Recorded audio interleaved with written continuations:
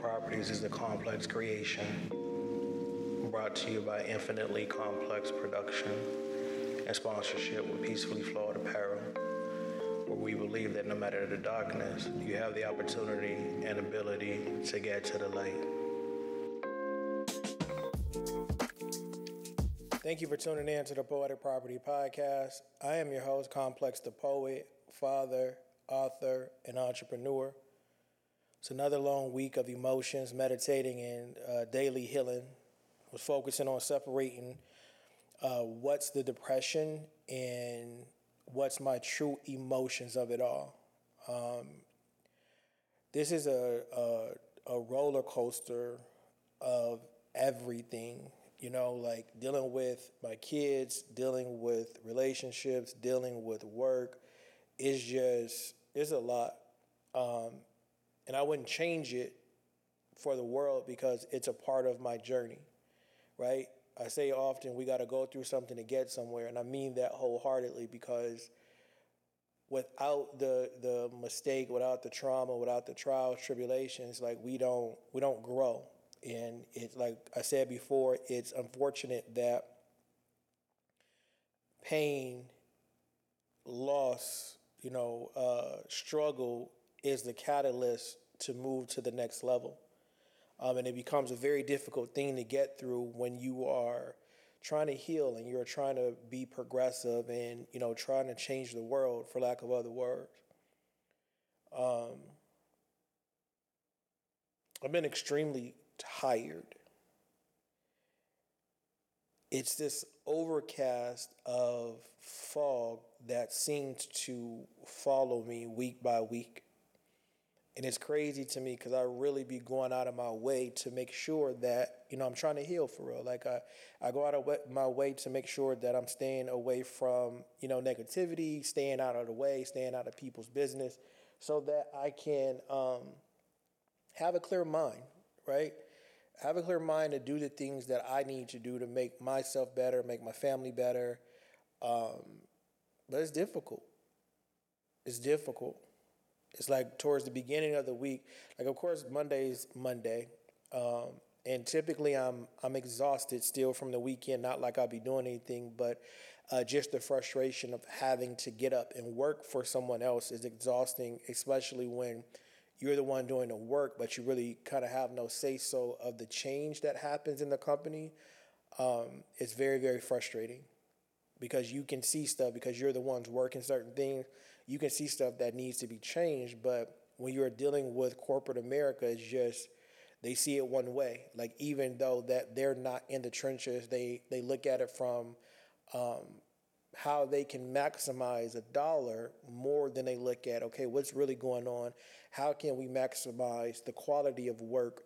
How can we retain employees by treating them fairly and stuff like that? So it's just very difficult having these meetings and seeing stuff change how it does and knowing that, like I always say, I have an option to quit, because nobody's holding a gun in my hand making me stay in this field or at the job or whatever. But again, I got kids. If it was just me, I would have been gone. Like, and I have dreams and aspirations, and the 9-to-5 funds the bigger picture right now. So it's just a headache in itself, just getting up, working for someone in general, because it's not the actual job, and that's what frustrates me a lot of times. Because the work is cool, dealing with patients when I have to deal with patients, it's cool. It's just the environment, the nitpicking, the constant want for change at the last minute. And, as an employee, you're supposed to just deal with it. And it's very difficult. Like what I always say, listen, if it don't go against my morals, if it doesn't land me on the blacklist of health care, if my freedom is not at stake, this is your company. You pay me to do a job. I'm going to do it how you want it done, regardless of if that shit wrong or not. Right? So it was just a frustrating week, and it's constant, right? But like I said, I think a few podcasts ago, I'm in the early stages of transitioning out of my particular job, meaning that I'm putting in place things that I believe if I remain consistent in, if I remain diligent in, it'll be the thing that gives me freedom from working for anybody. And it'll put me in position to, do what I was put on earth to do, serve my purpose to the people. So I don't concern myself too much anymore with the day-to-day situations of work. Like I'll really be staying out of it unless they bring it to me, right? Like I mind my business. Like even when I'm doing the meetings, like I used to be like not, interrupt, but I was one of them people that I felt like, I gotta speak up. Right? Because everybody keeps telling me this and keeps telling me that, and they feel like this and they feel like that, but they too scared to speak up. I've never been scared to speak my mind or speak my piece, however you want to say it. But when you are that way and it's like, I'm going to speak my piece regardless and no change come, the next option is to leave. And because I'm not in a position to leave, it's certain things that I just don't get involved in, right? That job is not that serious to me. I'm there to do a service. I'm going to give you the service that you paid for, nothing more, nothing less. I'm not here to be personal with anybody or allow people to be personal with me, right? When it comes to work, you have to differentiate where you as the human being, the man or woman, stand versus the employee, right? Because people will start talking to you kind of crazy in those environments, assuming that that you're not gonna speak up. For me, if it's work related, you can say what you want to, right? You could critique my work. You could tell me I'm doing a bad or good job. Like I won't. It is what it is. But the moment you approach me on some man-to-man type stuff, or your reprimand goes beyond work, then I'm going to say something, because what we're not going to do is create a bullying situation or create a situation where you demean me as a human being because I work for you. And I don't care about a lot of stuff, right? Fire me. I don't care. I'll deal with that if that comes. So just having these emotions and feeling about work where your voice isn't heard, it really adds to your elements while dealing with mental health, right? A lot of us go into work super stressed, not liking what we do, but just we understand that it's the job that we chose, and so we got to fight through it. And I used to complain a lot. I hate this job. They get on my nerves, all this high school behavior, yada, yada, whatever. But I was doing that without looking for other jobs, without, going into my passion or looking into it. It was just complaining at first. But now it's just, I'm venting, because I'm not just sitting anymore. I'm not just saying I don't like this place and then just going to work to tell people I don't like this place. I don't even tell people that I like or dislike my job really on a day-to-day. Unless you're close to me for real, unless you work with me and one of my cool coworkers, you don't really know how. Like, I'm very professional until I'm not. And so the first half of the week, everything was okay. I took 2 half days or whatever. But like by midweek, I had come in, I had a report that I had to do with no explanation of who was in charge of the report, where the stuff came from, how I was supposed to do it. So I'm just working on the fly. And then I think Thursday, so a day and a half or 2 days at that point, because like I said, I worked half days, then they come with instructions. So now it's like I got to go back to redo whatever it is that they assigned me because they wanted it done a specific way but didn't tell me that. And so I was annoyed about that, and I'm just like, this is dumb. It's like I hate chaos. I hate other people's chaos, because my chaos is literally just my kids yelling, screaming, and getting on my nerves. But when I interact with people and they bring me chaos, it's difficult. And like I don't be understanding people a lot of times and why they want things to be, a certain way that doesn't make sense. Like it just don't. And so by midweek, I was over it. I was over it. I felt like I was lost in the middle of nowhere without a compass because it's tiresome. And if you guys been, listening to the podcast, over the past month, like every week I've been switched to something else. First, I'm messing this up, and they take me off. But then when they really dig down deep and listen, and finally look at the questions and stuff that I'm asking them and telling them, hey, this is what we should be doing. Then it's like, all right, well, we're gonna put you over here to clean this up, right? And then it's like, all right, well, I don't know about that. Let's clean this up. And it's like, I'm fine with that, but just give me time to switch. And that's how stuff happens in life. Like it's hit after hit after hit, and you don't have time to breathe. And for me, it's difficult. Not saying it's not difficult for anybody else, but one of my mental hangups is not being prepared. So when I'm caught off guard or it's last minute, it creates a high level of anxiety, and that anxiety turns into frustration, and it presents itself as anger. And I'm not an angry person anymore. I tell people a lot of times, I grew up in a time where violence was acceptable. And a lot of times it went uncorrected. Violence and negativity and chaos, it's easy for me to be a part of it. It's easy for me to jump in and just not care because morally it's not wrong to me because that's how I grew up. It took me to want to be nice and want me to be okay and want to deal with people in a positive manner, and I had to work on that. I had to work on fixing my face. I had to work on, not so much having how can I say it? Like my resting face looks very aggressive, but I'm as gentle as they come. I'm a provider. I'm a protector, but I'm very gentle. It's one of those things that my responses are always like I always overcompensate the response when it comes to aggression because I'm really gentle and I don't want to be aggressive. So I have to let you know like where I'm willing to take it. As gentle as I am is as aggressive as I am. So it's like, don't bring that out of me because I'm not scared of you. I'm scared of me and my reaction. And I really try to deal with people with that thought in mind. So I'm overly respectful. I'm overly patient. Like I've been saying for years, patience, purpose, order. I had to do that for myself, and I had to start speaking that to myself because I'm quick to respond. And we all know that first response is not always the best response.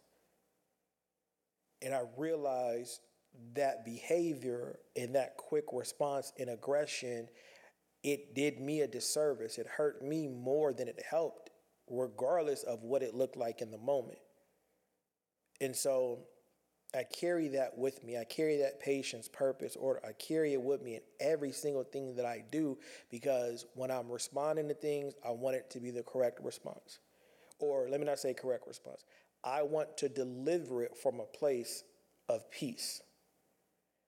My response could not be a correct response in your eyes, but I'm going to respond how I feel like I need to respond.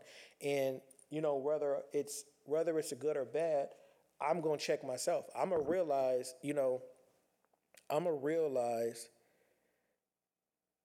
what's wrong. I'm going to realize that I need to apologize. I'm going to realize I shouldn't have said it like that before you ever do. I'm at a place in my life now to where I'm not arguing. And it comes off as me being nonchalant, or it comes off as me not caring.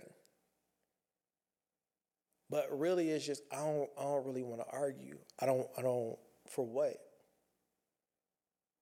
Right? Like I don't argue with people at work because one, I could get fired at the drop of a hat.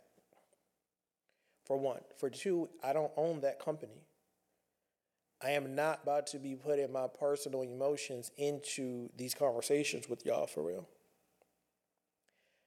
As I'm going through my healing, through therapy, through, I'm getting ready to start my coaching classes, I have to be able to have a perspective of peace. Because this journey that I'm on of healing, it brings out so much pain. It reminds me of so many trials and tribulations that I got to have a way to realign myself. So everything that I do now is no longer what somebody else taught me per se. I always start at how do I feel for real? Not are people going to judge me? Are people going to look at me this way or that way? None of that no more. Because I don't care. Like as long as I'm breathing and my kids see who I am for real, that's what matters to me. It's not how the outside world sees me. That gives me the opportunity to be who I am without fear. I can get on this podcast and be extremely open without fear, without feeling like, oh, someone's going to hear this and they're going to be like, oh, he's lying, he's this. Yeah, I don't think about that type of stuff because in my mind, I'm like, if I mention someone, be respectful. If I'm mentioning something from my perspective, state, this is my perspective. So when I take those principles and add them to work, I'm just not going to argue. All right, you got it. Like I got to deal with, like it's week after week that I got to deal with someone saying that, oh, he did this, he did that. And luckily I have a supervisor now, like she gon' coach me on what she gon' coach me on, period. She don't allow the other stuff to be a big deal. Because like I continue to say, it's like, man, like I don't understand for the life of me why work can't just be peaceful. You go to work, you do what you do, you go home, right? I see so much stuff, and it's like my kids have more resolve and more discipline to just do what they're supposed to do than some of these people at work. But going through it, like I said, it creates this fog, man, and it's uncomfortable. Just half the time I'm sitting at work, I can't ever really focus on work because I'm worried about the next email of somebody trying to create chaos. And it's always people who are doing worse than me. But again, patience, purpose, order. If I'm meant to be at this company for longer, I will be. If it's meant for the business to jump and I'm able to remove myself from the company, it's going to happen. But I'm grateful for the skills that I've obtained throughout this journey of fighting this depression and anxiety and understanding paranoia a little bit more, because that is a new thing that's setting up, that's trying to set up in me. So I've been, kind of studying about what it really is, how to really, get through it and process it in real time, how to calm myself down. And even if I have the paranoid thoughts, right, not to say it to the person before I really go through it in my head, because I don't want to lose friendships. I don't want to lose relationships. I definitely don't want to mess up relationships with my kids because of paranoia, right? So I'll sit in my room a lot of times kind of, going over it a few times, just making sure that I'm responding properly to whatever the situation is. Like I pay very, very close attention to what's going around me, so that when I start feeling a way, whether it's good or bad, I can process it. It might take me a second. I might be silent for a while. I might isolate for a while, but I pay attention so much and I observe so much, um, so that I can process everything how it's supposed to be processed, right? It's a lot of stuff that happens in my life that before I would just woe is me type deal, shut down, be crying and whining about it per se. But now it's like um, I'm still an emotional wreck over certain things, but I have understanding of it. So it's not so much of whining more than it's like, all right, that hurt. And being able to sit in that, it hurt. And so I'm gonna cry because it hurt. I'm not gonna take it out on nobody. I'm not gonna lash out, but this shit hurt. I know it hurts. I'm gonna allow myself to be hurt so that, because once you experience the pain, like once you experience pain at its highest, everything else is just a matter of time. I've experienced three of the harshest, in my opinion, three of the harshest losses of life. A father, my ex father-in-law, that was very difficult on me because he was very important to me as a person outside of the relationship with his kid. Like that was my guy.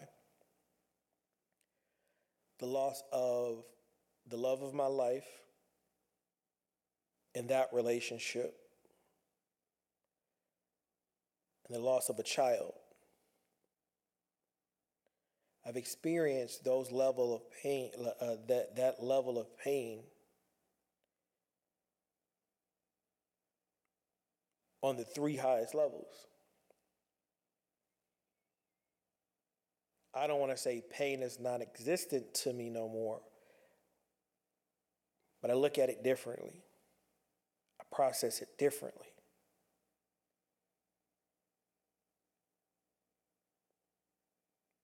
I pay attention to it though,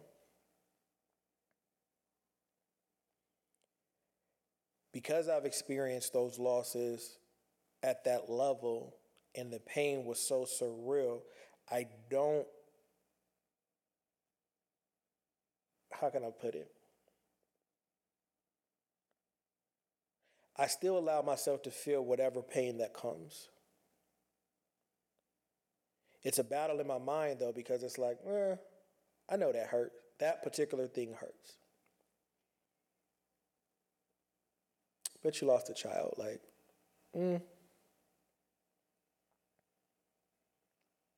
I know that thing, I know that messes with you. But the love of your life is like, you don't have the love of your life no more. And so I gauge everything against that level of pain because I remember, like, I can physically feel the pain of those three things to this day. I use it as a learning experience. I use it as fuel so to allow me to learn. Like, I'm still processing certain things. I'm still processing that breakup. I'm still processing losing my daughter.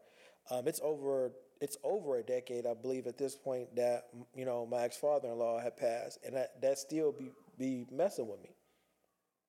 So when mundane things come and it affects me and it knocks me down to a certain level, but it's more of a learning pain.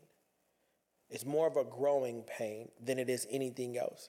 It's not me sulking and giving up on life. It's like, dang, that hurt. And I used an analogy earlier of like when you have a pen, right, a needle, and if you just tap it on the glass once, it's not gonna do anything, right? This little pen, this big old piece of glass. But if you tap hard enough in the same exact spot over and over and over, that one dot is going to crack the glass in multiple spaces, and it's going to create a ripple effect of brokenness. And that's what happens for me as I'm going through my day to day. So when things hit me, when new trials and new tribulations hit me, that's what happens. It's just another extension of the loss that I've experienced, the high level of pain, right? It goes back down to that the heart of it all. And then that's how I gauge how I'm going to respond to certain things. And so, this week, I really had to pull myself back and say, don't let that stuff bother you for real.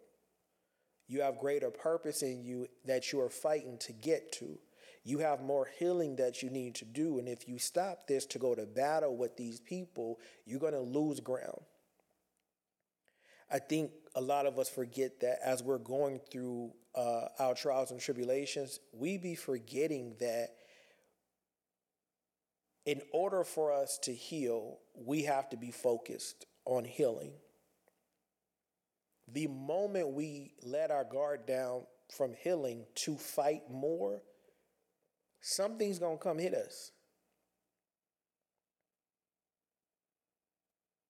So for me, I'm like, bruh, I'm not about to let my guard down.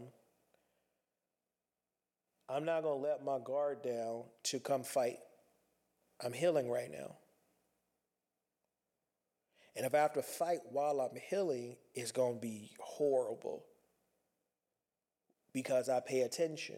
I know for a fact if I have to fight you, I have no defenses to heal, which means that I have to take this to the most extreme point that it could go to as fast as possible so that I can get you out of my face or out of my ear so that I can go back to healing.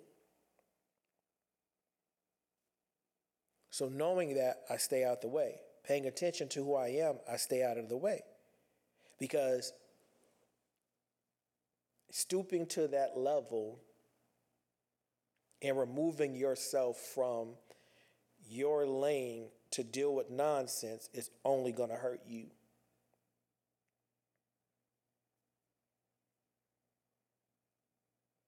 As I'm going through this process, like I've always been a person of understanding. I've been moving in understanding for a long time. A lot of stuff that bothers regular people, it don't bother me for real because I'm not looking at the thing that's in front of my face, or I'm not solely looking at the thing, the action, the hurt that's in front of my face. I'm looking beyond that. Why you did that? What were you really going through? Do you realize that the thing you're doing right now is not only affecting right now us, but it's going to affect us in the future. It's going to affect the kids. It's going to affect your health. It's going to affect your job. Like, do you think about that? Younger, I didn't care. I would just say and do whatever. I wasn't thinking about, the aftermath of things. I was thinking about, you did this, I'm going to do this. You said this, I'm going to say that. You want to fight? Let's fight. But the moment I start looking for peace, I realized, you're gonna have to have a lot of understanding if you really want peace. You're gonna have to be able to chill your ego out if you really want peace. You can't do both. You can't have an ego and want peace. You can't. It don't work like that. Because when your feelings get hurt, ego takes over and wants to get back. Wants to be in the right. Ego wants to be a dominating force, regardless of what it is. But when you looking for peace and you're trying to heal, you have to be able to take some hits. You have to be able to exhibit the thing that you want in return, right? You have to be able to exhibit patience and understanding. You got to be able to like, if you love it, you got to be able to forgive. I'm not saying let somebody constantly do something to you or constantly hurt you, but if it's real, you gonna go through some stuff. Don't stay for get back. Don't stay cool with people for get back. if you choose to stay with or deal with or whatever, the job, the girlfriend, the boyfriend, the wife, the husband, whatever, if you choose to stay, learn.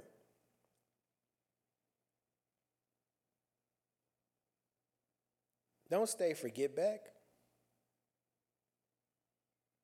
Cause you ruining who you are. You taking time off your clock because you have this grand scheme of I'm gonna play nice until I can get back, and then I'm gonna get back, and then I'm gonna be done. And then years are gonna pass, and you gonna realize like, damn, that was a mistake. See, a lot of us, we go through this journey where we feel like we have to be the right one, we have to be on top, we have to be right. We go through this phase that can't nobody tell us nothing about ourselves or about anything, and then we get older, and it's like, oh wow.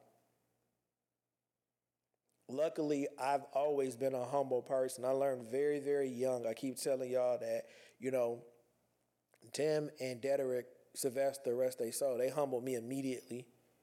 Whenever I think too highly of myself, I think about those days at Victory Park at practice and going through the drills and Dedrick and Tim knocking my block off. I think about that, and I apply that to my real life because I don't want nobody coming and be able to do that. So I have to do it for myself. I have to humble myself. I have to not think too highly of myself, but still big myself up and still be encouraged about the things that I'm trying to accomplish and do. But without understanding, I don't get there. Without understanding, it's still ego driven. Without understanding, I'm still arguing, I'm still fussing, I'm still fighting over things that don't really matter. And I can't keep adding that. It's imperative that we understand that. Like, even if you have limited mental health issues, you'll add to it by arguing. I know it's enticing. A lot of us, we get sexually charged from arguing, right? My ex used to argue with me for us to have crazy sex. And I never understood it. Like in real time, it's just like, I'm like, why do you always argue? Like, shut up. But then I start thinking about it as I get older. I'm like that's crazy. Like I would have beat it up. Like if you just if that's what we do, like we don't got to argue about it. But sometimes, people get a kick out of arguing. They get a mental kick, especially people who are very cerebral. Like, they be fired up to be able to spark an argument and then be walking away laughing because they don't really care about whatever they just got you hyped to argue about. And so I peeped that, and I'm learning. I start understanding how the game is played for real. Right? I start realizing, sometimes shit be starting for nothing. It has no value to it for real, but ego is going to make you respond to it.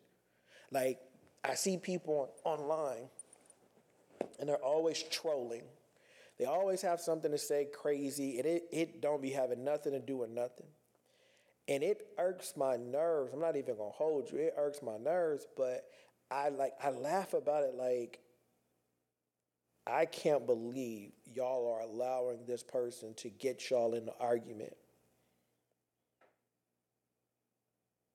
Like, that's how obvious it be that somebody is just saying something to say something.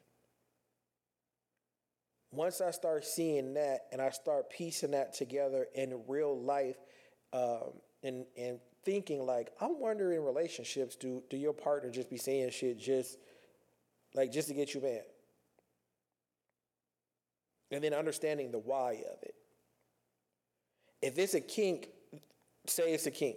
So I'll know. So I'm not just like, you know what I mean? Like, oh, your bald head ass mama, like, you know what I mean? Like, because you'll get defensive not knowing if you don't understand.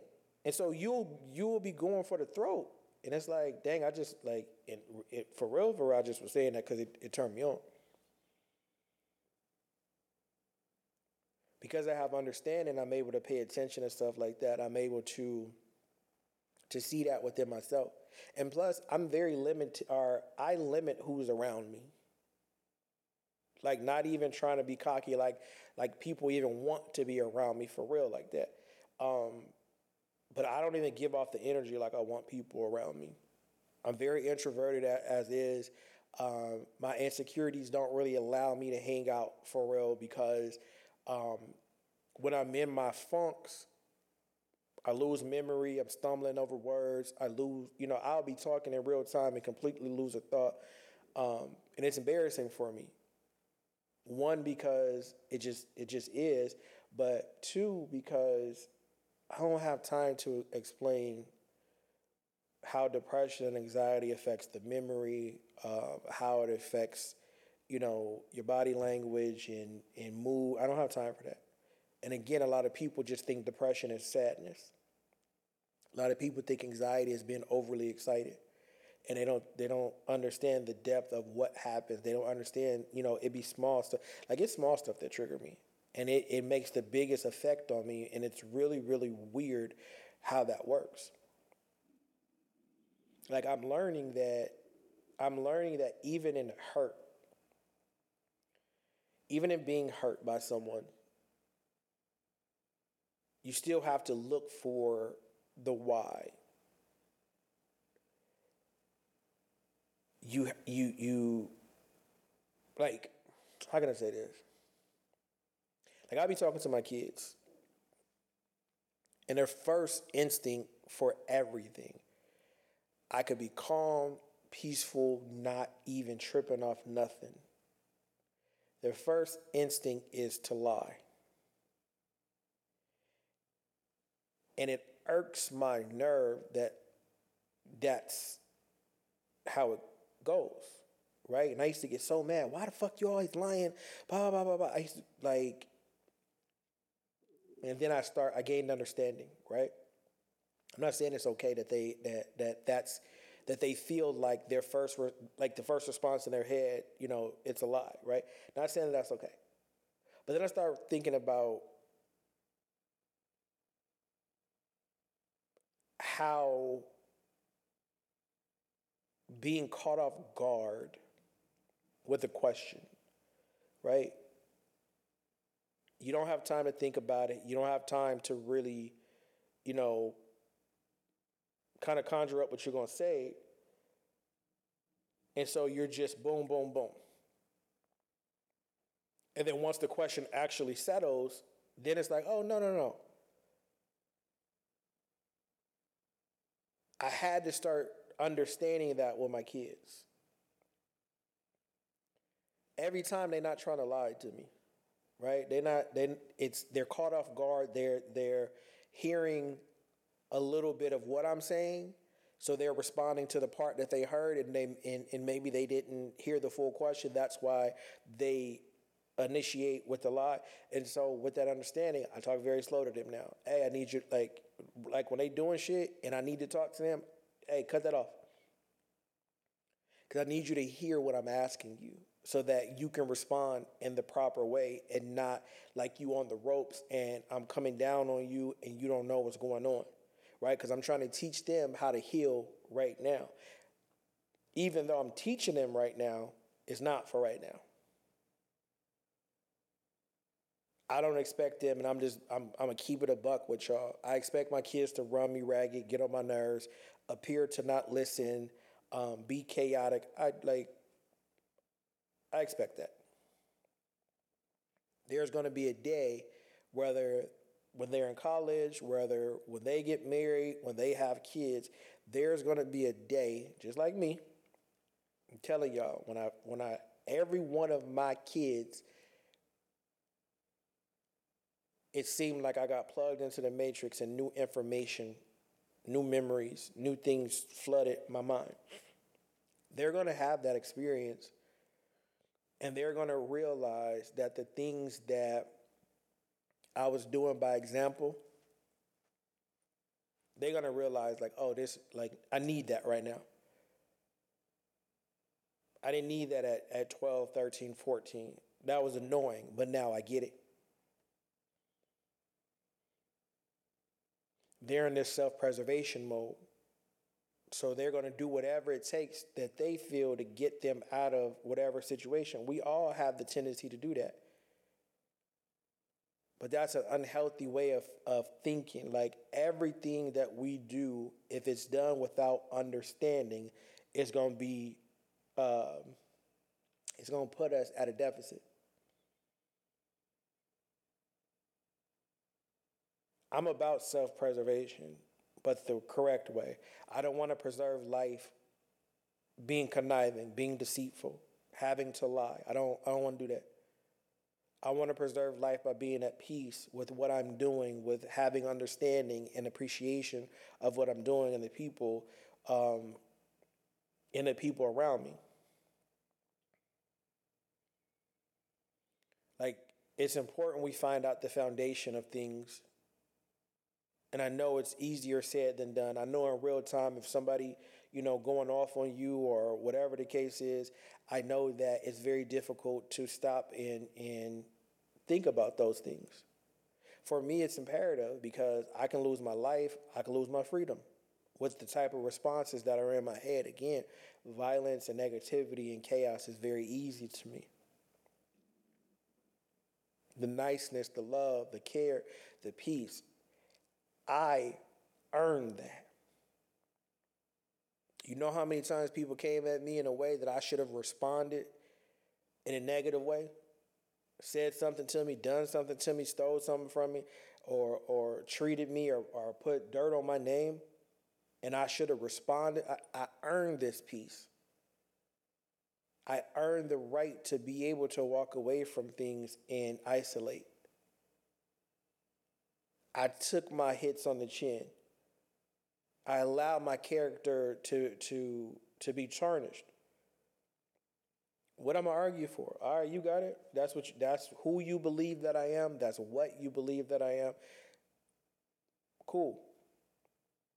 I know me. I look at me every day, butt booty naked in the mirror going stupid. Every day. So nothing that nobody is going to say to me is going to make me alter who I believe and know that I am, because I was there and I'm here. I don't want to preserve my life with aggression. Like I remember being younger, and somebody will do something, and you'll be mad.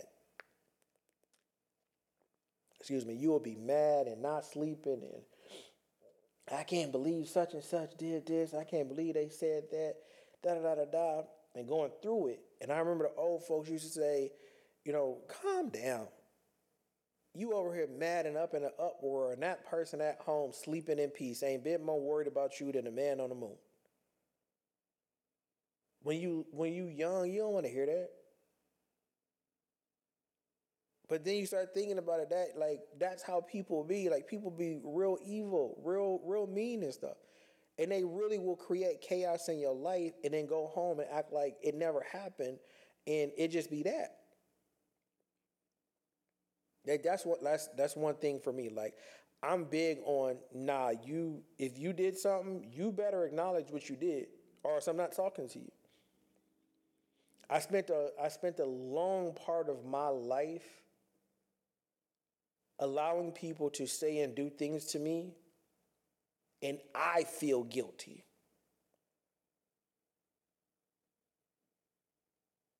How that make sense?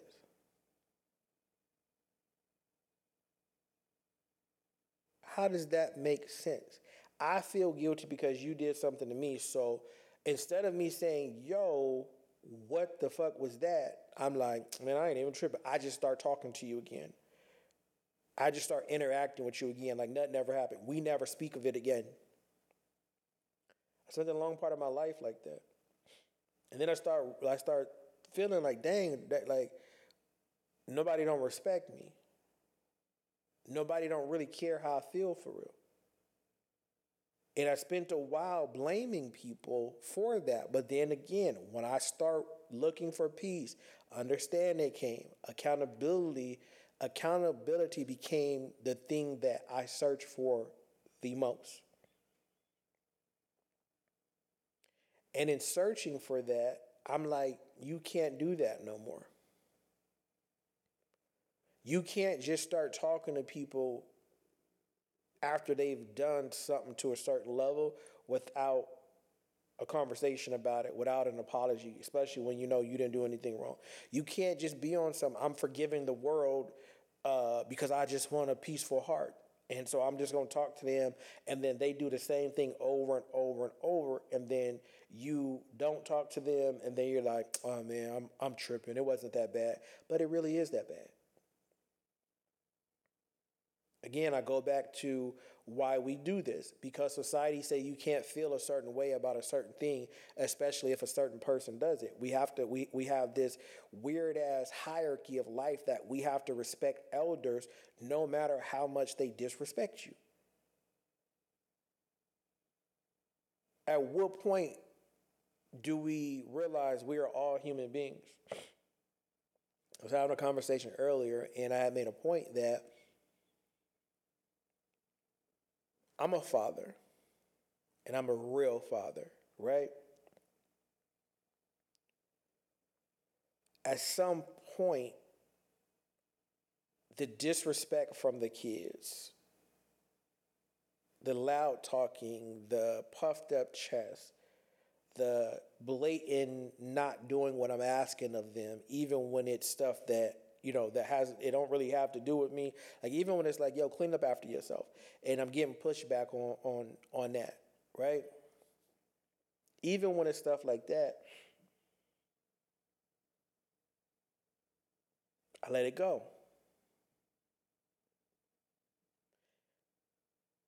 At some point, because it's consistent, and plus they're boys, which, young men, they're going to get testy.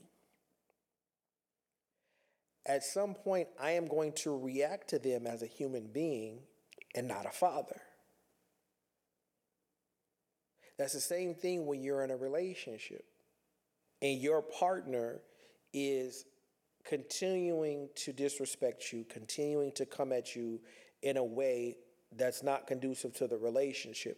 You're only going to have so much, oh, that's my girl, I love her. That's my wife, I love her. That's my husband, I love him. That's my boyfriend, I love. You're only going to have so much of that before the human you says, fuck all of that, and removes all titles. And now the playing field is even. I'm not looking at you like my spouse. I'm not looking at you like my child. I'm looking at you like the person on the street, because that's how you talking to me and that's how you treating me.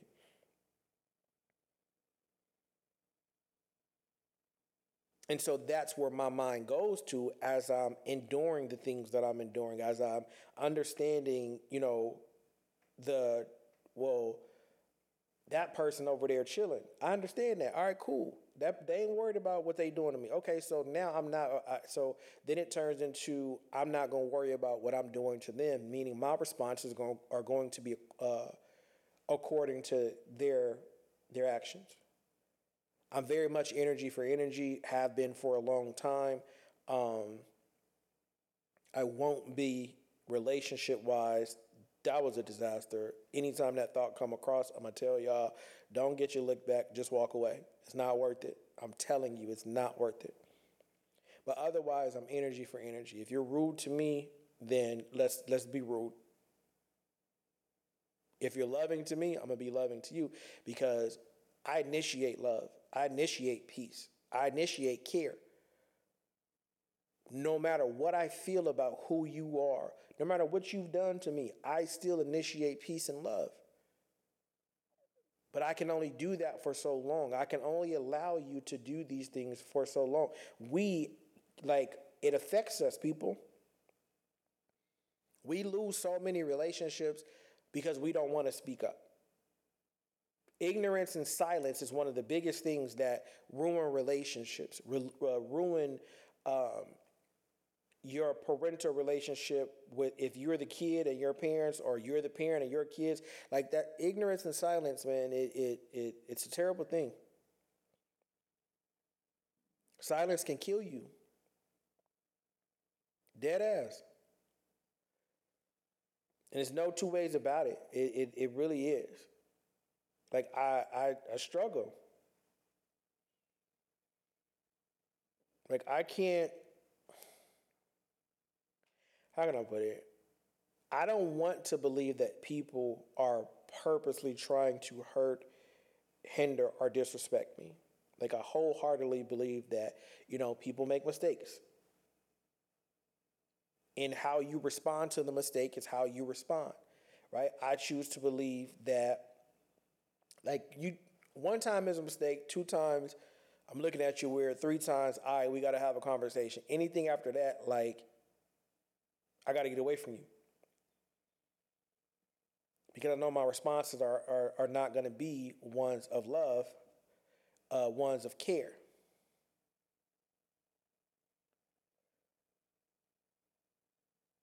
As we strive to heal ourselves and get through the things that attempt to hold us down,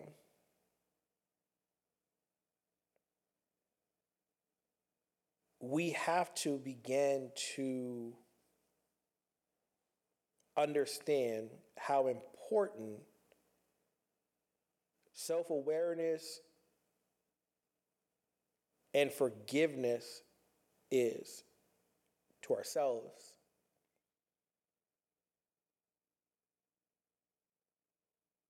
There was a time in my life, and it was like one of the worst times of my life, where uh, simple shoplifting had turned into me boosting for real, for real. Even in those moments, right? After the fact, after I got away, after I sold whatever it was,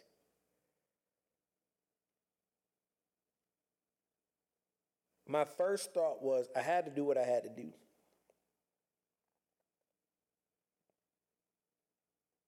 because I needed to survive. My second thought was,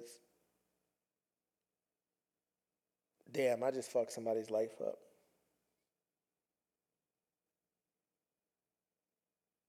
I never think about the thing and solely the thing in front of me. I always think about the aftermath.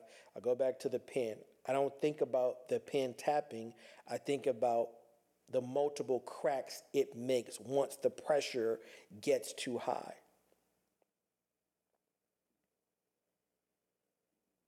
I used to get sick to my stomach after a boost, but I know I needed it for whatever I needed it for. But I used to feel so bad, like, damn, like, I wish life was better so that my action didn't create what it's about to create for that person that's missing the thing now.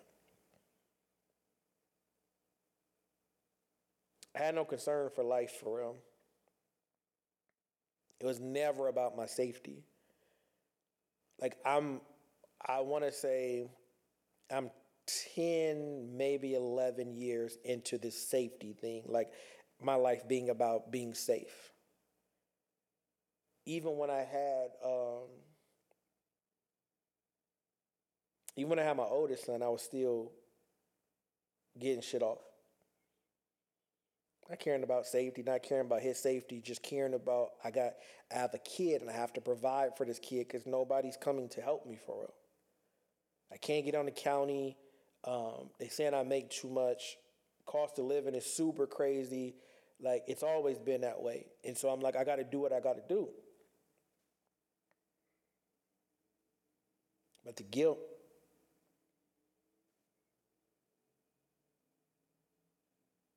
it's crazy because I didn't stop doing what I was doing out of concern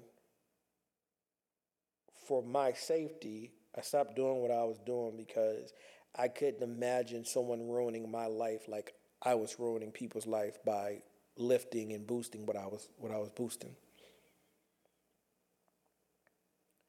Because I've been through that and I've been through the selfishness of not being strong enough not to do the stuff that I was doing.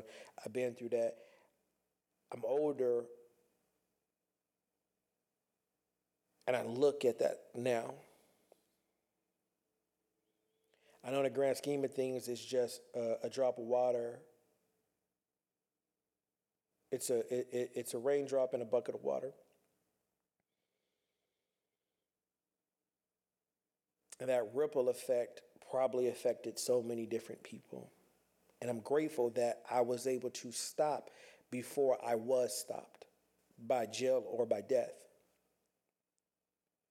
But again, we got to go through something to get somewhere. Without those moments, I don't have the understanding and patience and appreciation of my things. I don't have the protection that I have now because I never experienced that.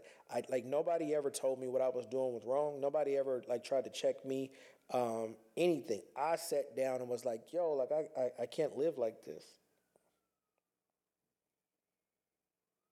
It was mental for me. It was difficult. And I couldn't continue to look at myself. I told y'all before, it was times to where I would look in the mirror and I was so ashamed of myself, especially around that time. It had nothing to do with my physical appearance. It had everything to do with of the actions that I felt that I needed to take at the time. And it affected me so much. It affected me so much. And I'm glad that I was able to get through that. I'm glad that, in that time that I was strong enough mentally to be aware of what was going on, be aware of what could happen and stuff like that. And I was, watching out and doing what I could to the best of my ability. But, the guilt of it all, it eats at me. And that's why, a lot of times when shit be happening in my life, I don't really be complaining because I got to pay for that. Sometimes I feel like it's a bit excessive, when things go bad, but I look at it look at the shit that you did. Look at the chaos that you caused, that you thought that was in secret. But the universe saw, and you got to, just like I say, it's reaping and sowing. If you sow good, you're going to get good. If you sow bad, you're going to get bad, right? To the same degree of the chaos that you caused.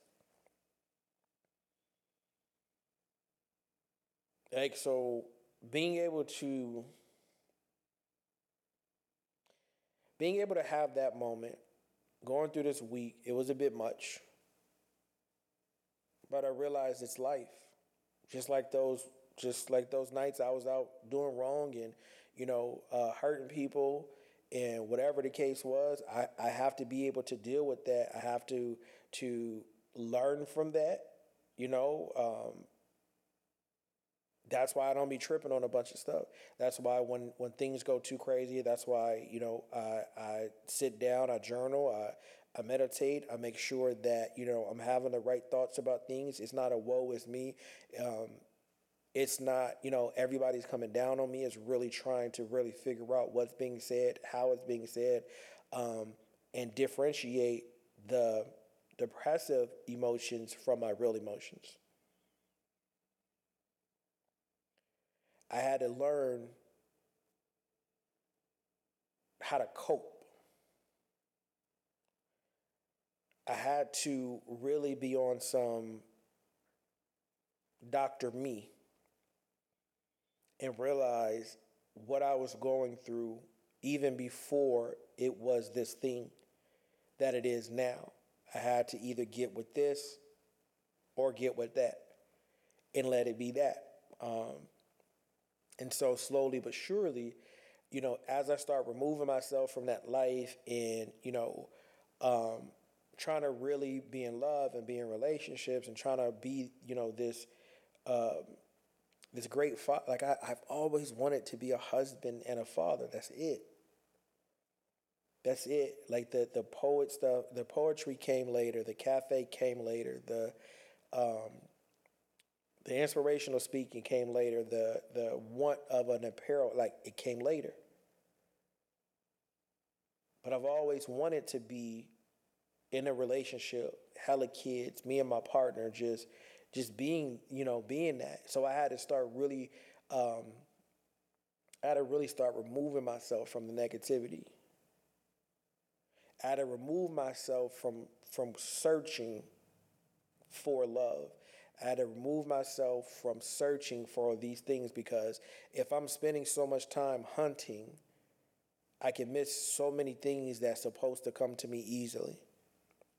I know, the idea is that, the man is supposed to hunt and love and, and do this and do that. But it's like when you hunt for too long, you can miss so much. And I had to learn how to sit my ass down and sit still. I had to learn how to, instead of reverting to negativity, I had to learn coping skills, right? Even when I'm in isolation, one of the main things for me is staying in touch with reality, not being too full of myself, not getting too down on myself when things are what they are. I have a struggle with that because my body shuts down. Like when I'm overwhelmed and feel, it's like a car when it overheats. You got to sit still for a second. It has to. But I still stay in touch with reality.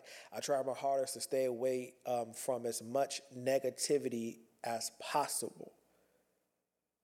I really do, not because I don't want to be informed, but because it really be affecting me and I be wanting to do stuff like in defense. I'm very protective over my people, whoever my people are. Right? Once I'm connected to you or to a thing, it's like you my people. And when I see certain things and it hurts my soul, right? It hurts my soul, and I'm like, nah, I want to respond to that. But I had to get out of my way of thinking that I gotta protect everybody, because that's a portion of what got me here where I'm at mentally, is feeling like I gotta be everything and all things at all times, and the pressure crumbled my mind. And so I stay attached to reality. Like I scroll. It's been a long while since I watched actual news on TV. Like I'll catch something on CNN or what is it, MSNBC or whatever it is. I'll catch stuff here and there, but for the most part, it's like the news is always on some negative stuff, like always. And not saying that they shouldn't, because it's good that we're informed. But again, when your mind is like mine, where you feel like you have to come up with a plan of action to help, to heal, to defend, to retaliate, it's not good. So I do stay attached to reality, or stay in touch with reality, like a distant cousin. Like I'll look at some stuff if you share it. I'll scroll through the moment like I feel myself having that internal rage, like making it a personal thing to me. Like I did it because it'll boil in me, and I have too much of my personal stuff that's boiling in me, and now it's gonna turn into something else. I had to learn too, like even in my isolation, is not to withdraw from life. This is one of the most difficult things for me as I'm going through this journey of depression. There's days, let me be honest, there's weeks where you don't even realize time is passing for real. In your days, they blend together so much. You don't know when the last time you showered. You don't know when the last time you ate for real. And I didn't know this was a thing. I saw it. I think it was, I don't know if it was a TikTok or a tweet, but it was a while ago. And somebody was like, finally cleaning my depression corner, right? And I was like, oh shit. Because again, the purpose of this podcast is to express healing, and to be honest, it'll be weeks that I'll just be drinking water bottles and just throwing them in a corner somewhere, right? It'll be weeks where I'm eating snacks and throwing the bags or whatever, in a pile with the water. And so much time go by, it get dusty, and like it smell weird. Like, what the hell is going on in here? Like it's not like rotten or anything. It just smelled off because I'm very much a clean person, and this was really weird about my bad. My phone fell for the people who listen on audio only. But here's the weirdest thing. Even in my fog, I shower often. I don't know if I feel like if I don't shower, I'm going to die or something or what. But even in my most depressive times, I shower. But my room be crazy dirty. Until the fog lift, my room don't get clean. It don't get vacuumed. I'm like, you can smell the dust in there. Like I'm very big on not, really eating in my room, like that, because I be trying to go to sleep and I don't be wanting to smell no fucking food while I'm trying to sleep. But it's weird. That was me withdrawing from life. Like I could care less, sitting in the dark constantly. And I do that. I initially started it because I get really bad migraines. But then I realized that the darkness was a part of, the depression. Because everywhere I was going, I was closing the blinds, cutting the lights off, not wanting to be seen, always having my hood up. And then that's why I wear my hair up all the time, so I don't have to, wear my hood up. But no matter what, I live in Arizona, so it'd be 120. 119. I'm like these new kids that don't feel heat or whatever. Because I'm always in a hoodie and sweats, always. It's very rare that I'm in shorts and very rare that I'm in jeans. But I started realizing that I was withdrawing from life, in life around me. Not really concerned with, how the kids get to and from. Not really concerned with their assemblies anymore. That's when I realized that, something was going on. Because it's annoying, but my kids, they be on honor roll like every month. And my 4 sons, they've lived with me about a decade at this point. So I'm going to every assembly, every single month for 4 kids. Either they're honor roll or they get characteristic awards, right? I stopped going to those. And that's not like me. I stopped wanting to go to the robotics stuff. I stopped wanting to go to the basketball games. I stopped wanting to go to the open houses and back to school nights and stuff like that. And I'm like, dang, I'm really trying to subconsciously, not on purpose, I'm really trying to remove myself to give them the appearance that they don't need me for real. So in the event this disease takes my mind and I take myself from them, I already know that I taught them to be leaders for themselves.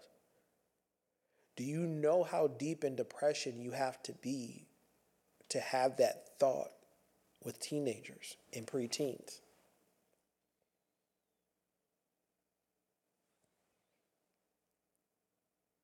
That's when I started realizing I was withdrawn from life and I really didn't give a fuck about anything, not even the kids in that moment.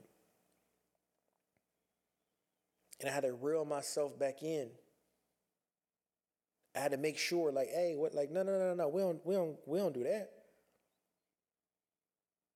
We don't do that. These, I want these kids to experience the feelings that I feel about my parents as a youth. If anything, my kids are gonna be like, man, my dad's so damn annoying. He be at everything. Like both schools know me well. The high school ain't but 2-3 years old, but I be up there. I be at all the events with my little. He's the only one left at the elementary school. But them people know me. I'm very involved. I felt myself start to withdraw though, and I'm like, oh, I can't. Like, it hit me, like, again, understanding. And I'm like, yo, like, no, that's not it.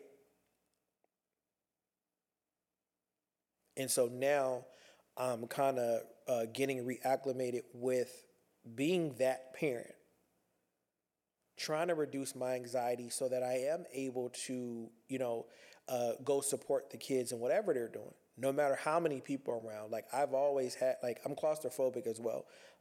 So just being in large groups is very, very difficult for me. Like, almost need a support animal type anxiety when I'm in major groups. One, because of natural anxiety. Two, I was raised in the inner city. A lot of times when you're in groups, that's when altercations happen, people lose lives, stuff like that. So that, I think that's a PTSD type thing where, I just don't like being in large groups. It doesn't matter.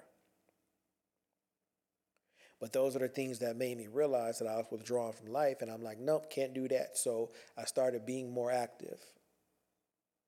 Like, I exercise. When I exercise, like, my preferred exercise is either walking, jogging, riding a bike. Lifting weights is kind of difficult for me. I've never been a weightlifter. I've always been more of a runner, and so when I walk or do my exercise, I'm doing 6 to 8 miles per walk.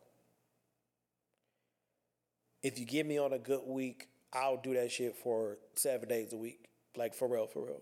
Like, I remember, like, I was doing that for so long. My brother Duck, because he's very much into nutrition and health and stuff like that, and he's like, I think you should be resting a couple days. Like, he had to legit tell me, like, don't do that. Because I was just trying to stay active. I didn't realize at the time I was trying to stay active because of the depression. I was just trying to, stay active. I've always been very secure in who I am, visually. Like, I don't, you could bag on me or roast me or whatever. Like, I'm not one of them, like, I have to have a six pack. I haven't had a six pack since 2016. And even then, it was very light. Very light. Wasn't ripped, nothing like that. I haven't been, like, muscular type ripped since my senior year in high school, which was 2000. But I start to become more active, start, writing poetry again, doing this podcast again, actual exercise again. Got a heavy bag that I box on, stuff like that. Like, so that helps me cope. The more that, I'm doing things when the thoughts hit, like, the more boxing I'm doing, right? And the negative thoughts hit. The more I'm hitting that bag, the more I'm picturing that thing. And it's like, now I'm breaking that thing down because I'm boxing.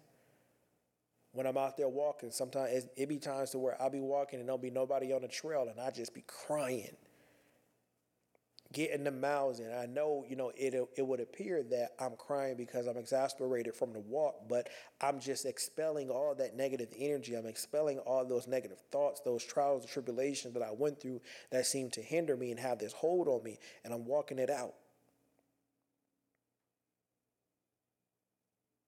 I'm learning, man. I'm learning. Like, it's important. Like, when like I tell my kids, we don't do bullies, right? I'm not going to force you to fight no one that you're afraid of. I'm not that type of parent. We are going to get you to a point to where you're not afraid, if that makes sense. When things get difficult, you got to face it. You can't run. You can't.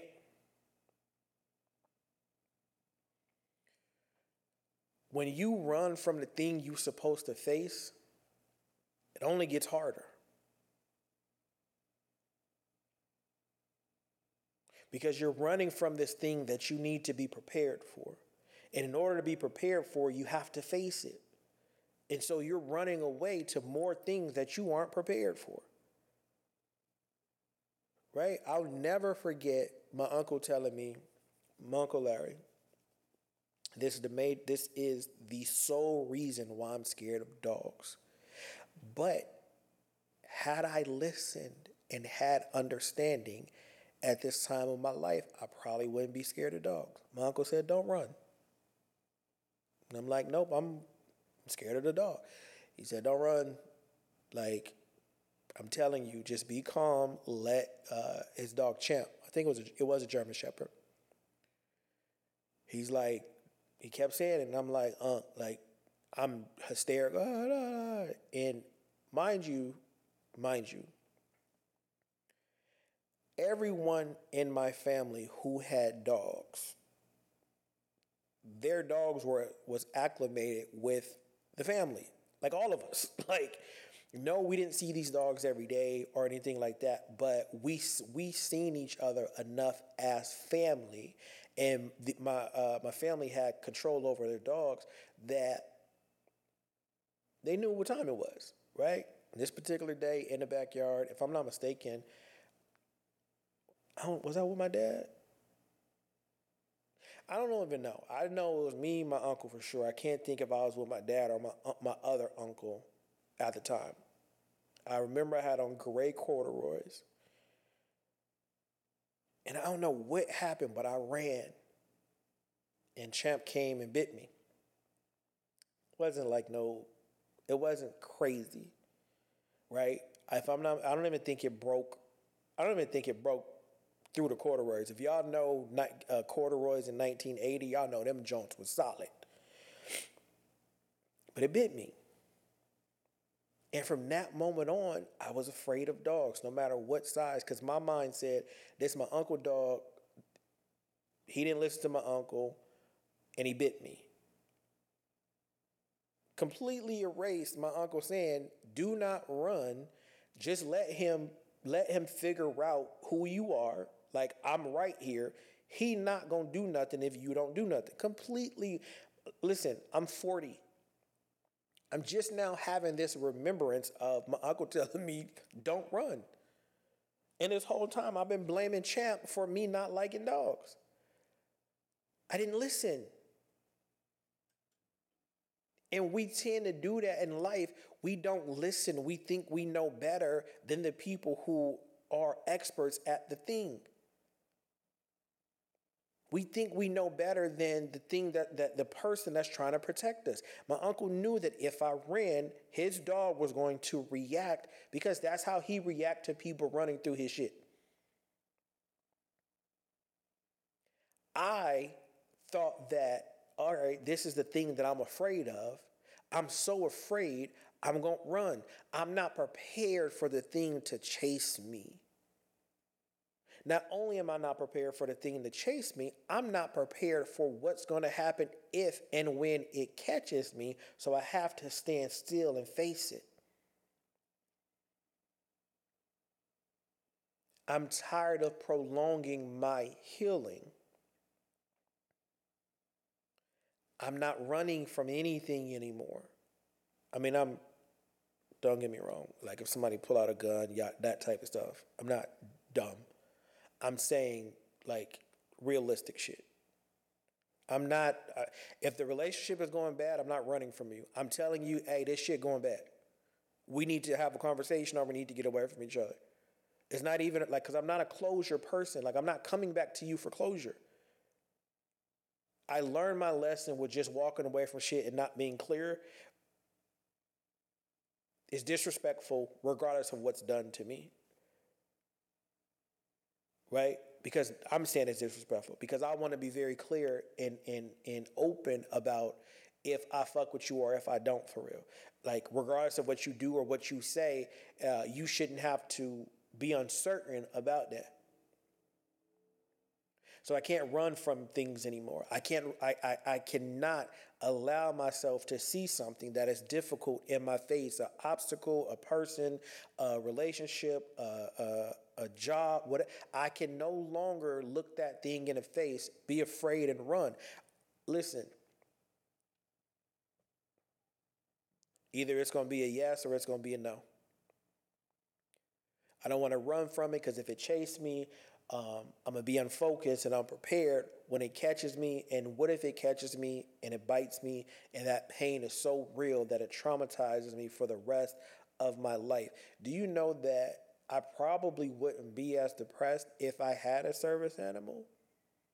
But I'm so scared of dogs that I don't even want to give that idea a chance because I didn't listen.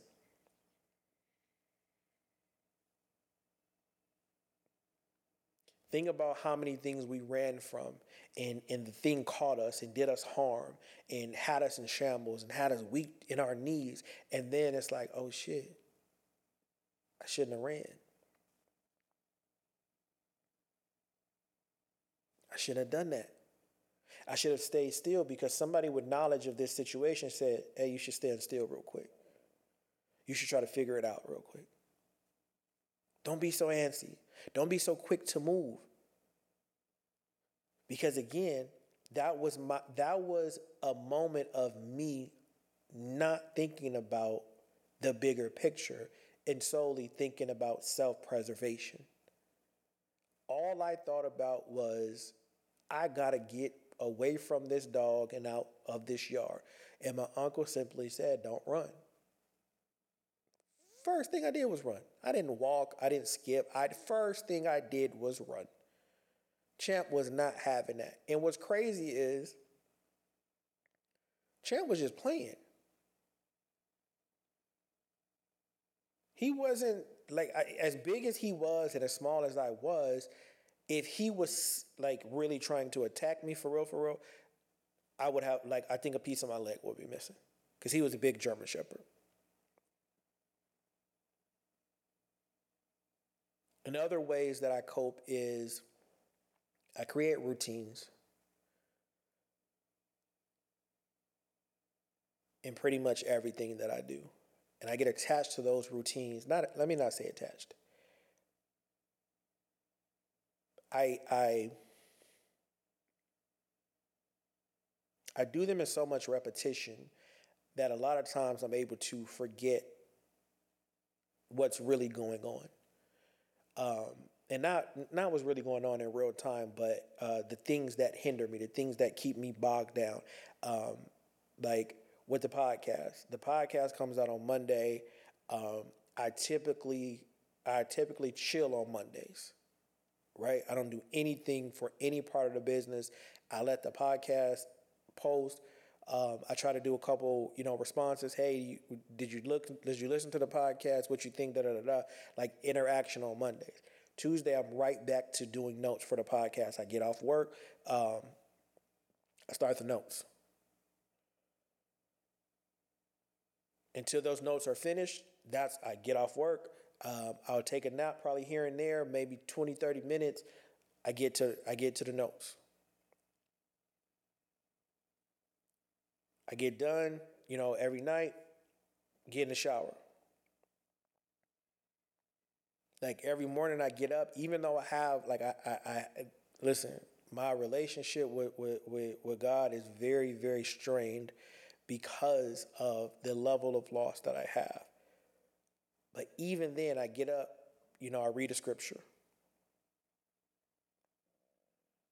I get up and I'm like, I show thanks for getting up a new day. Because a lot of people are not getting up. The things that I have going on with me, it could be gone. I have times to where I'm extremely paranoid about that, right? About not waking up. Like it's really difficult. But I create routines so that even with the kids, right? I create routines of how I deal with them to keep my mind clear. My kids like clockwork. Dip their head in my room. You good? We could have just gotten to a argument, like a real deep, disrespectful argument, because I allow my kids to be who they are. But like clockwork, if I'm in my room for too long, they dip their head in. You good? I'm just checking on you. Yeah, they want something. They looking to see if I have extra snacks or yada, yada, whatever. But it's a routine.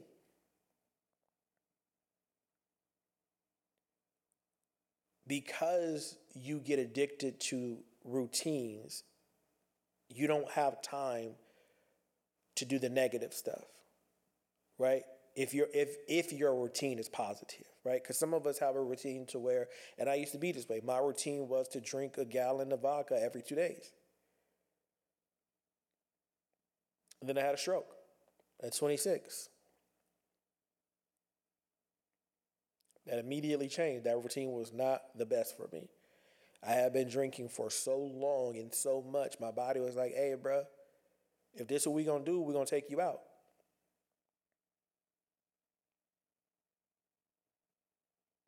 Being able to create the routines that's a major one for me because creating routines are important because depression naturally affects your social skills.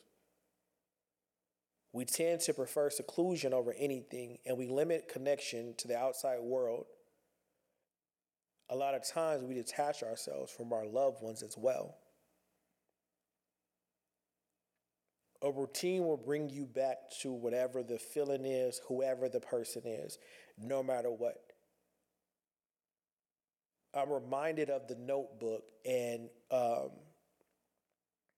think Allie had either Alzheimer's or dementia. I'm not sure. That's one of my favorite movies though. But there's a part late in the movie and he's just reading this notebook. He, like towards the end you realize the whole movie is him just reading a notebook to Allie. And every so often, she comes back to him. Whole, remembering everything. Whether it's 1 minute, 2 minutes, 5 minutes, like she comes back to him.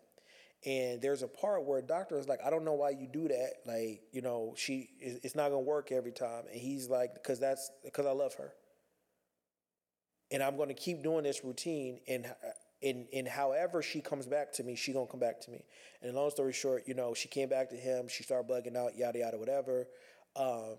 And then in her last moments, she remembered, in their last moments, the love was so strong it took them both simultaneously. But in her last moments, she remembered who he was. And that sticks with me. His routine of reading to Allie, like, yo, this is our life. Even the kids was like, Dad, like, nothing's wrong with you. Why are you here for real? He's like, I'm not leaving. Because these ailments and these diseases, it removes our loved ones from us because we going through, and it's just like that routine is going to bring you back, right? My kids get on my everlasting nerves, but the routine of me being who I'm supposed to be is going to calm me down eventually. The routine of who I am is going to make them look at me a way differently. Like once I'm not doing the things that I do every single day, they are like, you good, Dad? You straight? If I'm not greeting them in a way that I normally greet them, they're like, you all right? If more time passed than usual, because I told you guys, I let them wind down before I start trying to get involved in whatever they got going on. If too much time passed, they're like, nah, you straight? Well, everybody besides Twin don't care for real. But these routines is going to help your social skills, whether it's being social inside of your house or not. Because what a lot of people don't understand about mental health, we can be social outside and we can do all this stuff outside, but inside we're isolated from our own families because nobody can see us inside the house. Like outside, I think this is why a lot of mental health either goes unnoticed or it's disrespected when it comes out to somebody struggling, because it's like, oh, I saw you having fun at the basketball game or the football game. I saw you laughing and dancing and drinking and smoking and da da da da. And it's like, nah, I'm doing that because I'm weak, and I don't want you guys to know that I'm weak. So I have to be in the open. I know that you're gonna bug out if I'm like, nah, I don't really want to go. Like I tell people all the time, I don't want to go. I don't want to talk to extra people. I don't want to talk to new people. I don't want to do it. It's too much that goes into it. My mind is not right enough to do that, especially with people who don't take the care to understand. So the routine will bring you back to the people you're supposed to be back to. The routine will give you the confidence to not be in so much isolation from your family or from people. You know what I mean? Because it is people that, really are concerned and care about you and stuff like that. But it's difficult. So keeping a routine, like for me, half of the time, like I talk about my group chat, right? I think one of my group chats I haven't been in, I want to say since December. Since like maybe end of November, I've been struggling, right? But the leader of that group chat, she will not let me struggle by myself, her or her husband. And at first, that shit was annoying because I'm like, bruh, let me disappear in peace. Like, what the fuck? But my cyber siblings, the group chat that I've been in for I think it's 3 or 4 years or 5 years, I don't know. Listen, them two do not play about me disappearing. Yeah, I think yesterday or the day before, like, I was knocked out. And, my phone kept buzzing, and I'm like, what is going on? And so it was them like, hey, like, we ain't heard from you since 8 o'clock. What's up? What's poppin'? You straight? Like, bro, can I disappear in peace? And they both be like, no. Like, you can disappear from posting, and you can disappear from interacting with other people, not us. So the routine keeps me attached, right? Having that routine of knowing the moment that I'm silent, the two people from my spiritual group chat are gonna be like, hey, you straight? And then my cyber siblings are gonna be like, man, if you don't get your ass in here, like they'll tell me straight up, we know you're going through whatever you're going through. We can't see you for real physically because my sister is in North Cali. My cyber brother is in Michigan. I'm in Arizona. We can't see each other for real. So when we're all going through whatever we're going through, because we all have moments that we stress about certain things and stuff, but we don't see each other. But we have a connection enough to know, like, something ain't right. What's up? The routine of it keeps us sane. I had to explain to a few people, even them, my isolation is not from anger. It goes back to my earlier point about preserving life. I know if I respond to people in the way that I'm feeling for real, I'm going to lose those relationships. Not because they've done anything to me, but when I'm in the funk, all I can think about is protecting myself. That's it.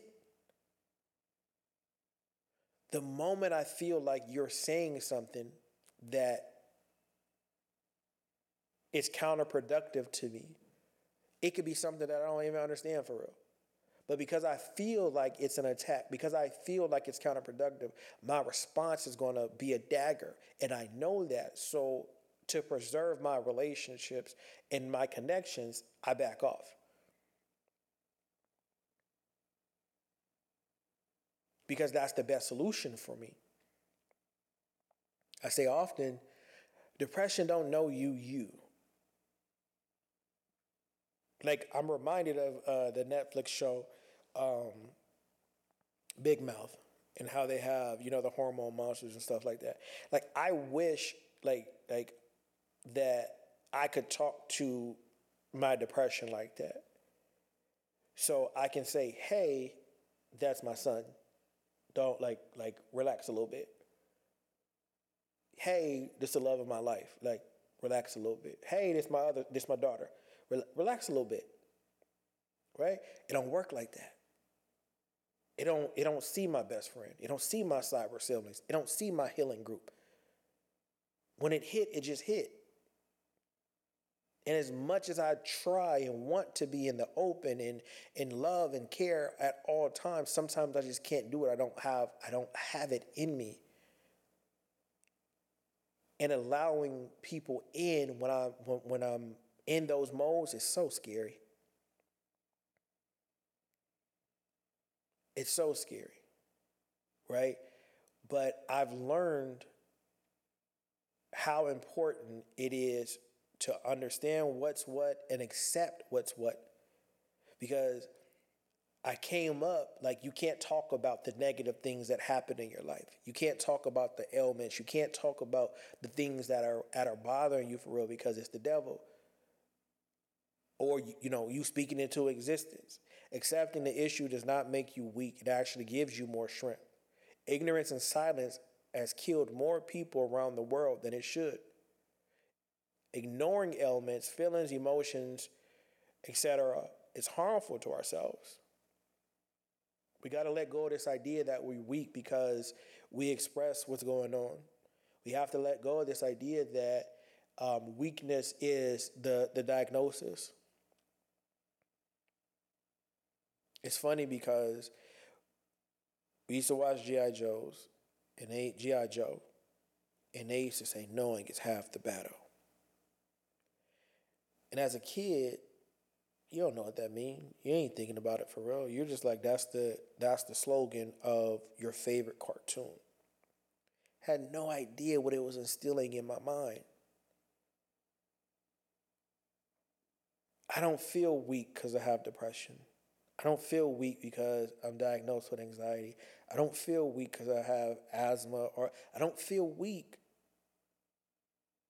because I know I have those things. I have so much strength in trying to cure myself and doing the steps and things that are needed for me to be effective still. If I don't acknowledge it, if I don't accept it, then I don't get to heal. I'm spending so much time denying depression.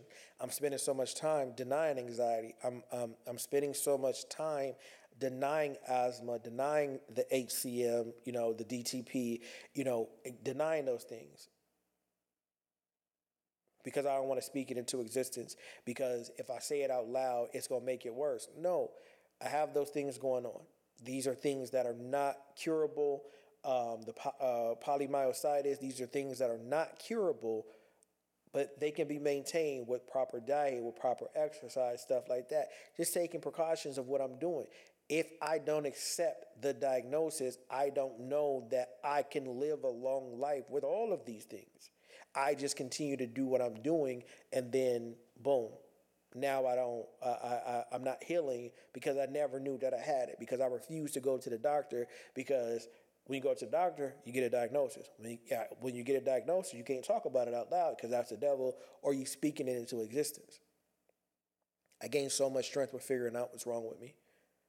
No matter how many negative things come from the doctor's visit, the idea is that there's a way to maintain my health if I do what I'm supposed to do.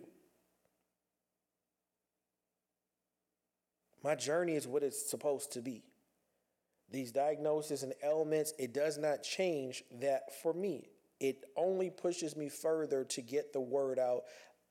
I'm coming to heal. I'm coming in peace. I'm coming to make sure that we all good and we don't let this mental health stuff take us to the upper room.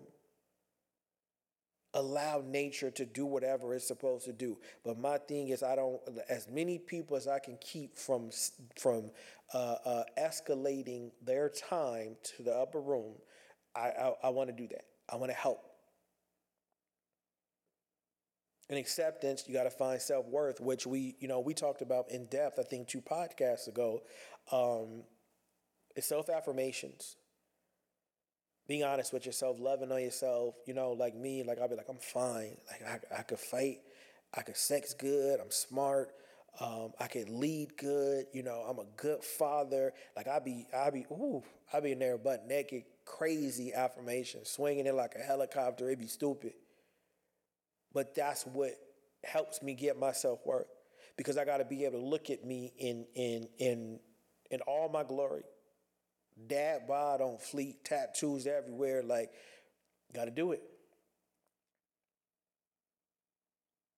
I have to affirm myself. I can't wait. I think that was a lot of problems of that I was having in friendships, in relationships, even with the kids, is expecting them to affirm me for the things that I was doing. But in reality, these are things that I'm supposed to be doing. I'm supposed to be your parent. I'm supposed to cook. Right? I'm supposed to be there. I'm supposed to be at your game. I'm supposed to be at your robotics. I'm supposed to be at yours. I'm supposed to do that stuff. But I'm looking for, dang, that was a good meal, Dad. Dang, Dad, thank you for coming to the game. Again, I want them to have different experiences than me. But I'm holding them accountable for something that they don't even realize that I need, because I'm not telling them, yo, tell me thank you. Tell me this. Like, I'm not saying that. I'm just moving along with life because I'm supposed to do that. And coming up where I come from, you can't, like, nah, that's soft. Just do it because you're supposed to. It goes along, like I told you, accepting compliments. Right? We got to get to that point to where we're okay with that. Yeah, yes, the podcast went crazy. Yes, the Peacefully Flawed hoodie is fire. Yes, that poem was lit. Like the other day, Ken, she's in our group chat. Like, she randomly was like, yo, like, this poem still go crazy. That shit threw me off. Right? My first instinct was like, that's old. But then I'm like, nah, that poem really went crazy. So I thanked her, like, yo, like, my bad, I was asleep last night when you had posted that. But I circled back, like, nah, thank you, I appreciate that. Because the poem is a good poem. A lot of my poems are really good poems. Like, you got to get out of your own head and reduce the volume of that critic that we have. Like, I don't know why it baffles me that the universe allowed us to have a voice in our head, for real. Because we be our biggest haters for no damn reason. We have this idea in our heads, and for me, it's like, that's why I say often that perfection doesn't exist. That's me talking to me. Because a critic in my head always says nothing is good enough. Nothing. It always has to be this extravagant thought or thing for me to feel like, oh, that, all right, there, that's it. But why? Because that's what society makes us feel like. There's greatness in simplicity. And until we understand that, we're going to keep on searching for something that don't exist, and we're going to keep on ruining who we are looking for something that don't even exist. And all of that, it helps me overcome fear. Right? I'm human. I'm scared of looking like a bad person. I'm scared of looking like a bad parent. I'm scared of looking like a bad partner. I'm scared.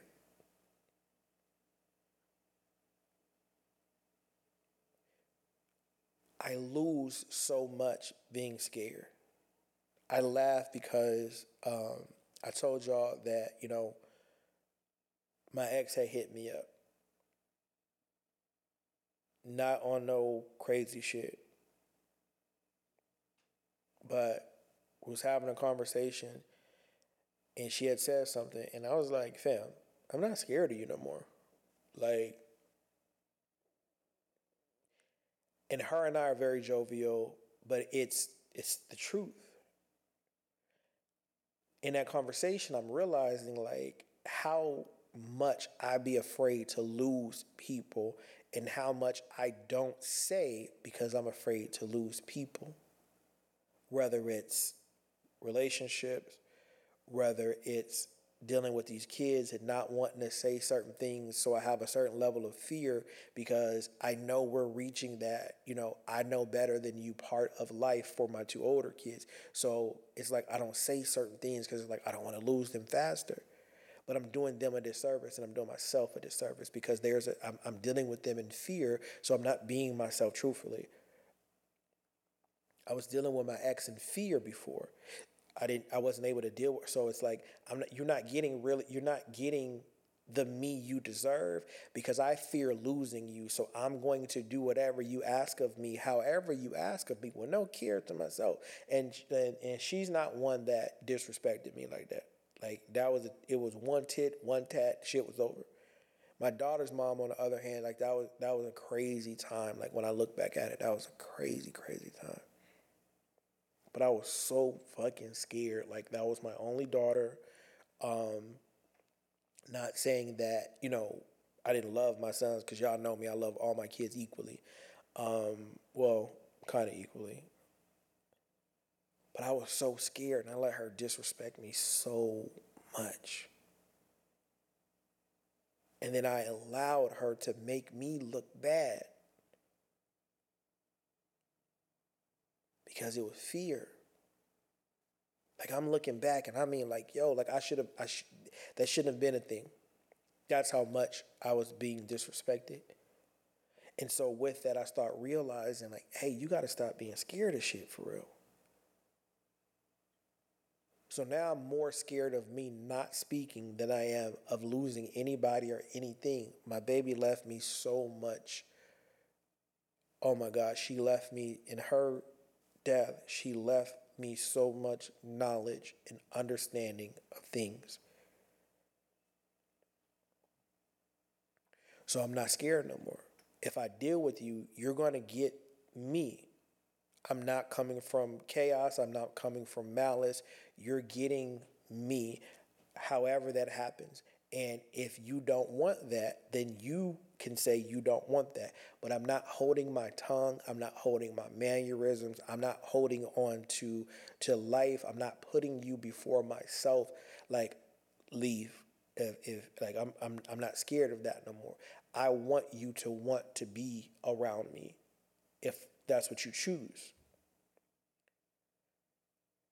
If you leave, I want you to be able to choose to leave. I don't want to be holding you captive because I'm solely doing the things to keep you happy so you can stay. Because I'm going to get tired one day. And I know this from experience. I'm going to get tired of being disrespected. I'm going to get tired of being talked to a certain way. I'm going to get tired of being treated a certain way. And then I'm going to shut down. And then I'm going to move on. And I'm not going to tell you that I moved on. I'm just going to not be there. And that's not healthy for anyone. And so as I'm coping and learning different coping skills, and I'm on this daily journey to heal, I'm learning not to be afraid. I'm more afraid of myself than anything. I'm more afraid of like that's the thing. I'm all the fear that I had of losing other people. I now fear that of losing myself. So I'm willing to do whatever it takes for me to remain who I am. It doesn't matter how hard this depression hits. It doesn't matter the anxiety, the paranoia, the physical health stuff. It doesn't matter, none of that. I'm scared of losing me. And so with that, I fight to understand I am a parent. That's it. I don't have to get lost in that. I work in healthcare. I'm an employee. I don't have to get lost in that. I am someone's son. I am someone's sibling. I don't have to get lost in that.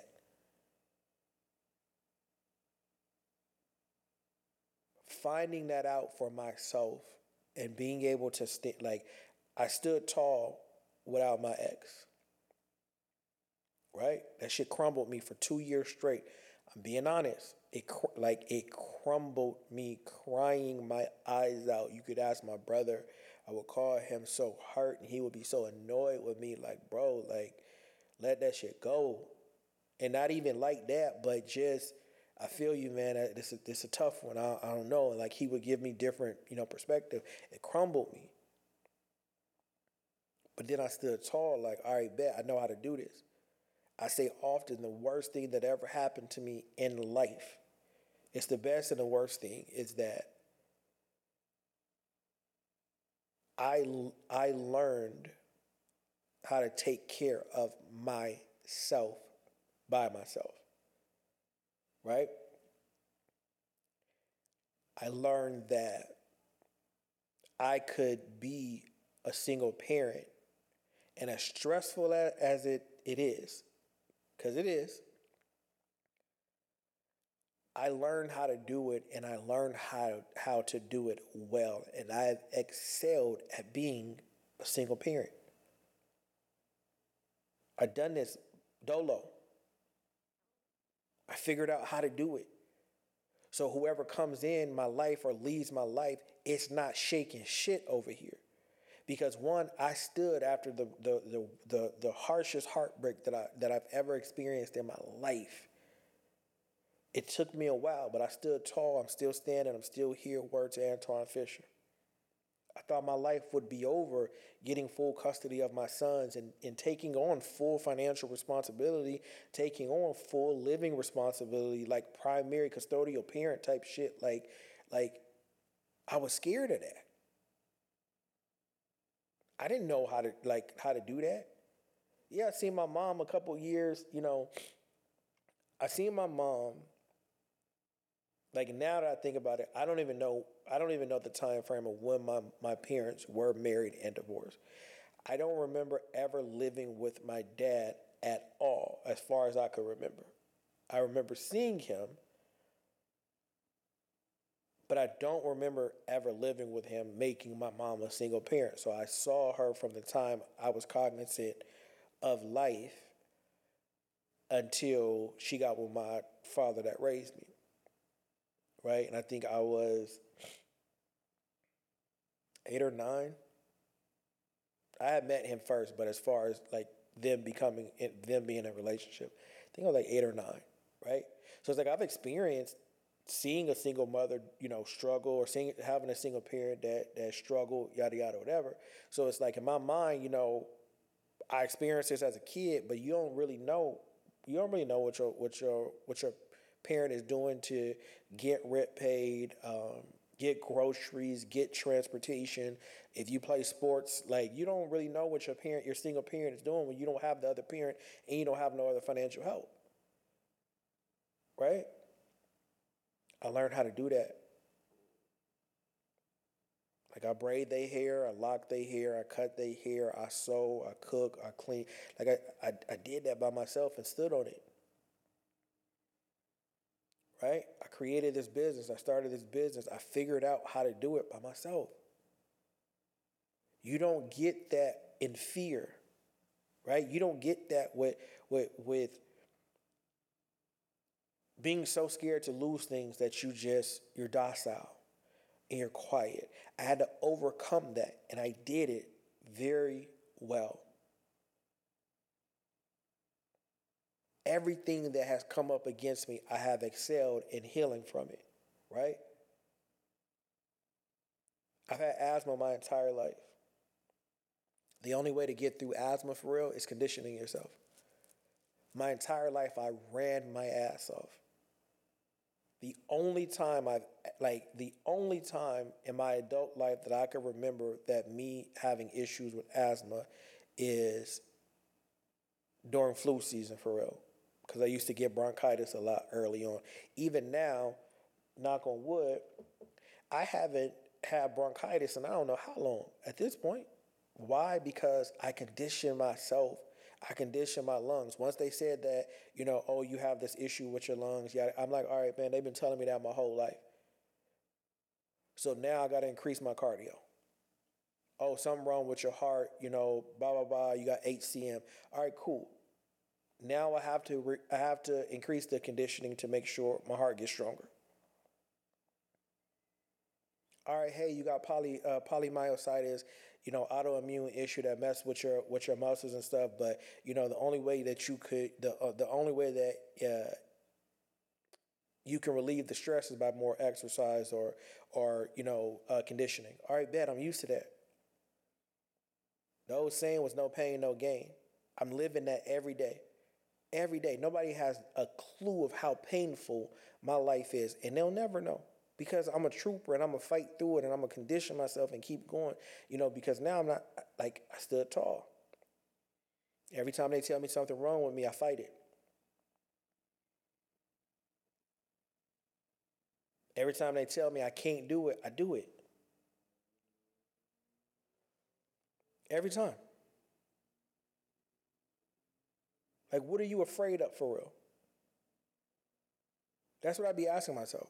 Like for real, what are you afraid of? I have one life to live and I have to live it. Like, especially, like, again, after seeing Kennedy, like, Kennedy didn't get a second. And I'm sitting here and I'm afraid of something. I'm afraid of losing a relationship. I'm afraid of losing a friend. I'm not scared of that shit. Gotta be quicker than that.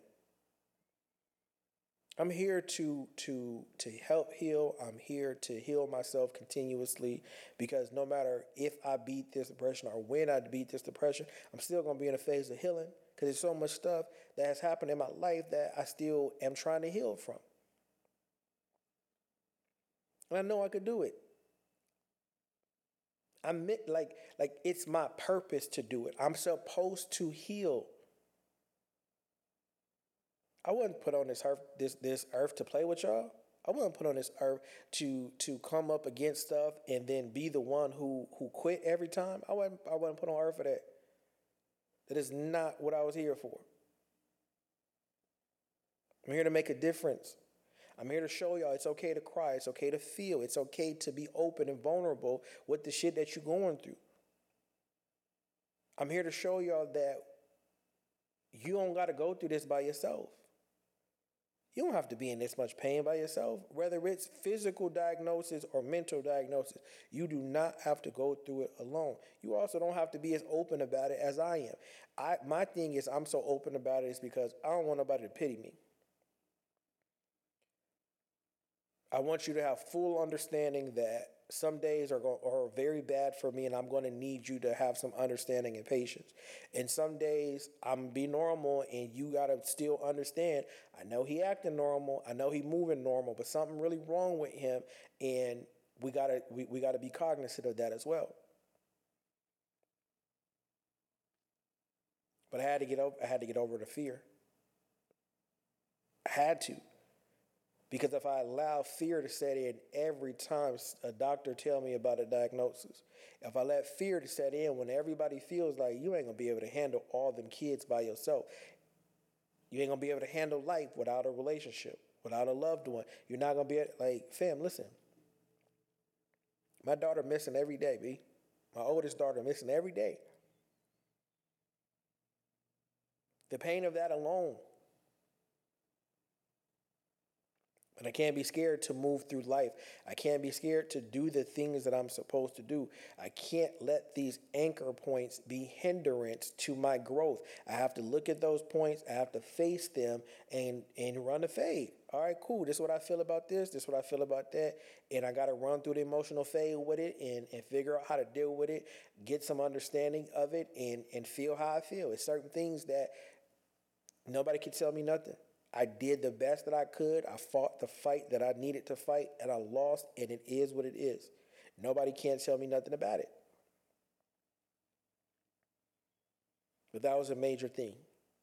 That was like fear was one of the biggest things that was hindering me throughout my entire life, and not fear of like not the normal fear, because I'll fight whoever I need to fight. But again, that's machismo. That's bravado right there. That's street. I'll fight you because you want to fight me, right? Deep down inside, it's like, I really don't want to fight. Like, I've been punched in the face before, and that shit hurt for real. I don't like that. But I never back down, right? I never back down. Not saying that that's a good thing, but I never did. And so, with that, why am I backing down from these diagnoses? Why am I backing down with the mental stuff? Why am I backing down? Because I'm scared of losing a relationship. I'm scared of losing a connection to a friend. I'm scared of losing a business. What am I scared of? Why am I not being who I'm supposed to be hiding?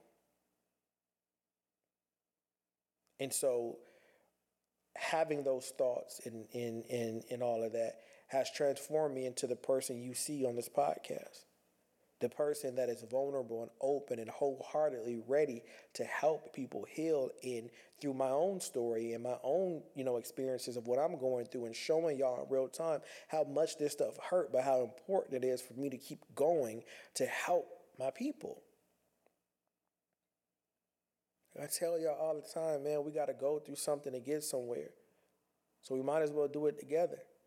No matter the darkness that we go through, as long as we breathe in, we have the opportunity and ability to get to the light. Yo, thank you for tuning in to the podcast. Head over to www.peacefullyflawed.com for your Poetic Properties merch. Also, King's Collective is on sale right now, 30% off. Actually, the entire store is 30% off for the month of February to represent Black History Month. Again, www.peacefullyflawed.com. If you want to donate to the podcast, download the Good Pods app. Well, just download it in general, because it is a great place for podcasts. You can interact with the podcast hosts in real time. You can comment, rate the shows. It's really cool over there. So download that app, Good Pods. On my page, Poetic Properties Podcast, there's a tip jar. You can donate if you want. If you want to donate to the business overall, you can head over to Twitter. To the Complex is the page. It has a tip jar there. If you are one who just likes to listen, share, comment, like, what have you, I appreciate you all just the same.